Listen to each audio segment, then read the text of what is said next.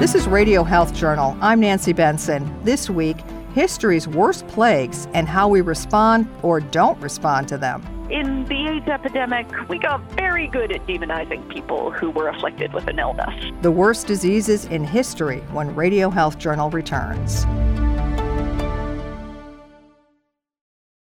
I'm Reed Pence, the producer and host of Radio Health Journal.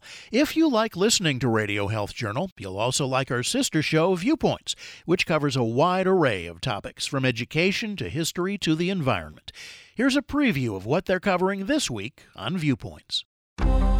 This week on Viewpoints. There's an old saying in Nepal that educating your daughter is like watering a flower in another man's garden. What's being done to stop human trafficking in Nepal? Then, the first barrier to get over with our customers is that freshness perception. Farmer's Fridge is changing the vending machine game. I'm Marty Peterson. And I'm Gary Price. These stories in depth on your public affairs magazine, Viewpoints. Listen to Radio Health Journal and Viewpoints on your favorite radio station. And subscribe and listen anytime on Apple Podcasts, Google Play, and Spotify. Also, follow us on Instagram and Twitter at Radio Health Journal. I said the most dangerous diseases. I said the most dangerous diseases. I'm talking like the elephantitis. The other one is the poliomyelitis. Arthritis and the one diabetes. I said the most dangerous diseases. Dangerous diseases. They make us sick and may even kill us. Some diseases may even wipe out huge numbers of people. And aliens are not immune, at least in literature. In H.G. Wells' science fiction novel War of the Worlds, Martians invade Earth and humans are terrorized. No weapons of war can kill the aliens. Then, just when all seems hopeless, the Martians mysteriously start dying and eventually are completely wiped out. What gets them in the end? Earthly microbial infection.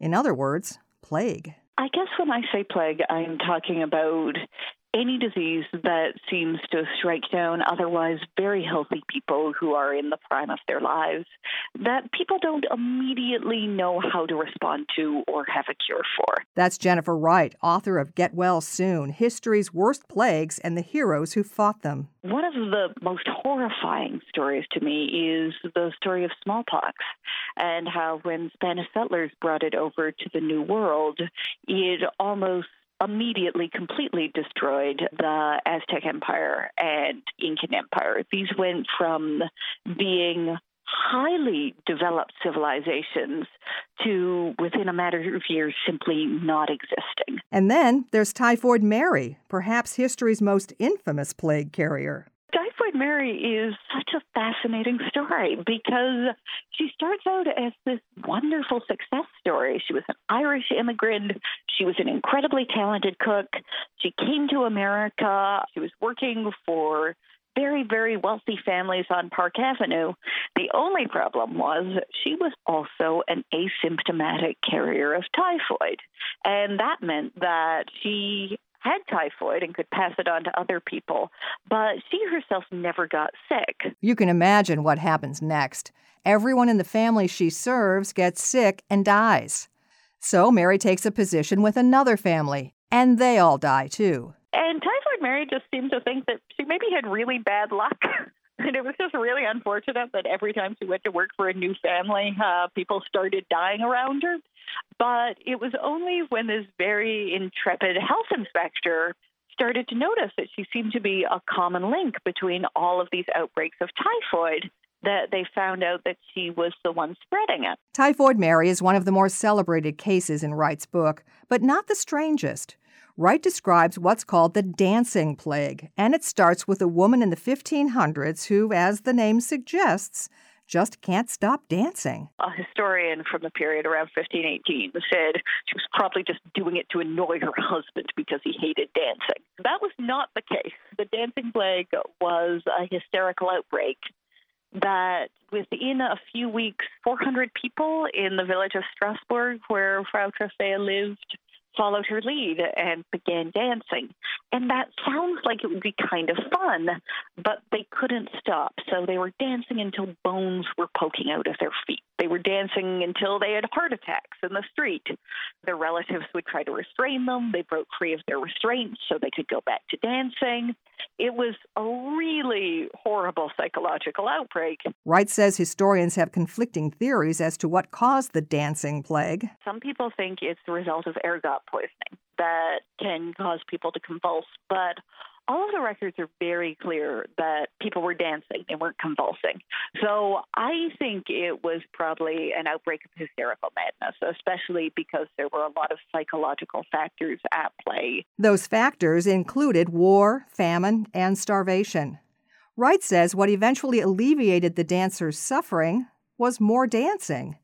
But this time it was dancing around a shrine dedicated to St. Vitus, the patron saint of dancing. But the miraculous part of that story to me is just that the town really came together and said, we want to help our neighbors. They were incredibly compassionate. They didn't demonize anyone who was stricken with this bizarre plague, which we still don't do that today. In the AIDS epidemic, we got very good at demonizing people who were afflicted with an illness. Wright says throughout history, we've made many mistakes in response to illnesses we don't understand. The biggest one is to try to decide that everybody who is sick has somehow brought it upon themselves by being a bad person. Diseases don't care about who you are. Wright says she feels incredibly lucky to have lived a life that has been plague-free so far, but she's not holding her breath that her luck will continue. My generation, at least, is a generation that has never had to see our contemporaries die of inexplicable causes. In America, obviously, if you just lived through Ebola in West Africa, that's a very different story. But we're one of the first generations that has ever had that kind of luck. An older generation experienced AIDS. The generation before that experienced polio. The generation before that experienced the Spanish flu. I don't want to seem really fatalistic and say that we're due, but I would be very surprised if I got to live until old age without ever seeing a plague break out. Not a cheery thought, but perhaps a realistic one. We'll see if modern medicine can continue to find cures for mysterious diseases like those that have plagued us in the past. We also need to take to heart hard-won lessons about not judging people on the basis of their health. You can learn more about Jennifer Wright and her book, Get Well Soon, by visiting our website, radiohealthjournal.net. Our writer-producer this week is Polly Hansen. I'm Nancy Benson. I said the most dangerous diseases. I said the most dangerous diseases. Radio Health Journal returns in just a moment.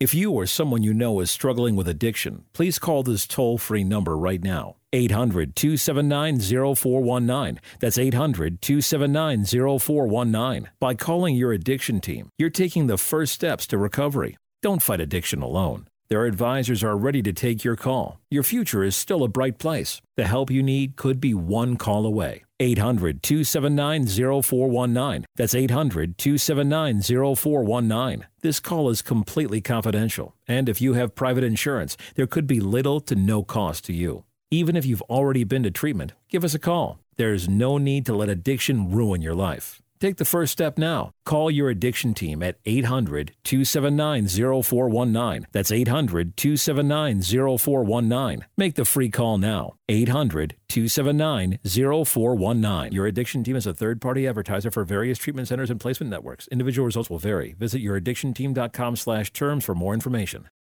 Paid non-attorney spokesperson paid for by the Sentinel Group. Attention military vets and current soldiers who served between 2002 to 2016. Have you or a loved one suffered hearing loss or tinnitus after serving or while serving in the U.S. Armed Forces? You may be entitled to compensation. 3M, the manufacturer of earplugs made for combat, recently paid the government $9.1 million to settle a False Claims Act case for knowingly selling these defective earplugs for over a decade. Specifically, the United States argued that the manufacturer knew their earplugs were too short for proper insertion into users' ears and that the earplugs could loosen and therefore didn't perform properly or reduce noise the way they should have. If you or a loved one suffered hearing loss or tinnitus after serving or while serving in the U.S. Armed Forces, you need to choose the right legal team that has the experience, support staff, and resources to seek the most compensation for your injuries. Call the Sentinel Group now for more information and a free case review. Call 800-655-6458. 800-655-6458. That's 800-655-6458. What are you going to do with your old car? You can try selling it, you could junk it, or you can donate it to Heritage for the Blind. Your car will be towed away for free and your donation is tax deductible. Just call 1-800-835-1478. Heritage for the Blind accepts cars, vans, trucks, and boats. It doesn't matter if your vehicle runs or not. It will be towed away for free, and you'll be supporting those that need help. Heritage for the Blind is a nonprofit organization that helps the visually impaired live fuller lives. Call right now to donate your car, and as a special thank you, you'll receive a free 3-day vacation voucher to over 50 locations. Call Heritage for the Blind right now. Call 1-800-835-1478. Donating is easy, and your vehicle is towed away for free. Plus, you'll get a free vacation voucher for donating. Call now, 1-800-835-1478. That's 1-800-835-1478. Thank you for listening to Radio Health Journal, a production of MediaTrax Communications. If you enjoyed this broadcast, please support our show by subscribing, sharing it with a friend, and leaving a review on Apple Podcasts. You can find more Radio Health Journal stories about health, science, and technology on Apple Podcasts, Google Play, Spotify, and RadioHealthJournal.net. Also, follow us on Instagram and Twitter at Radio Health Journal.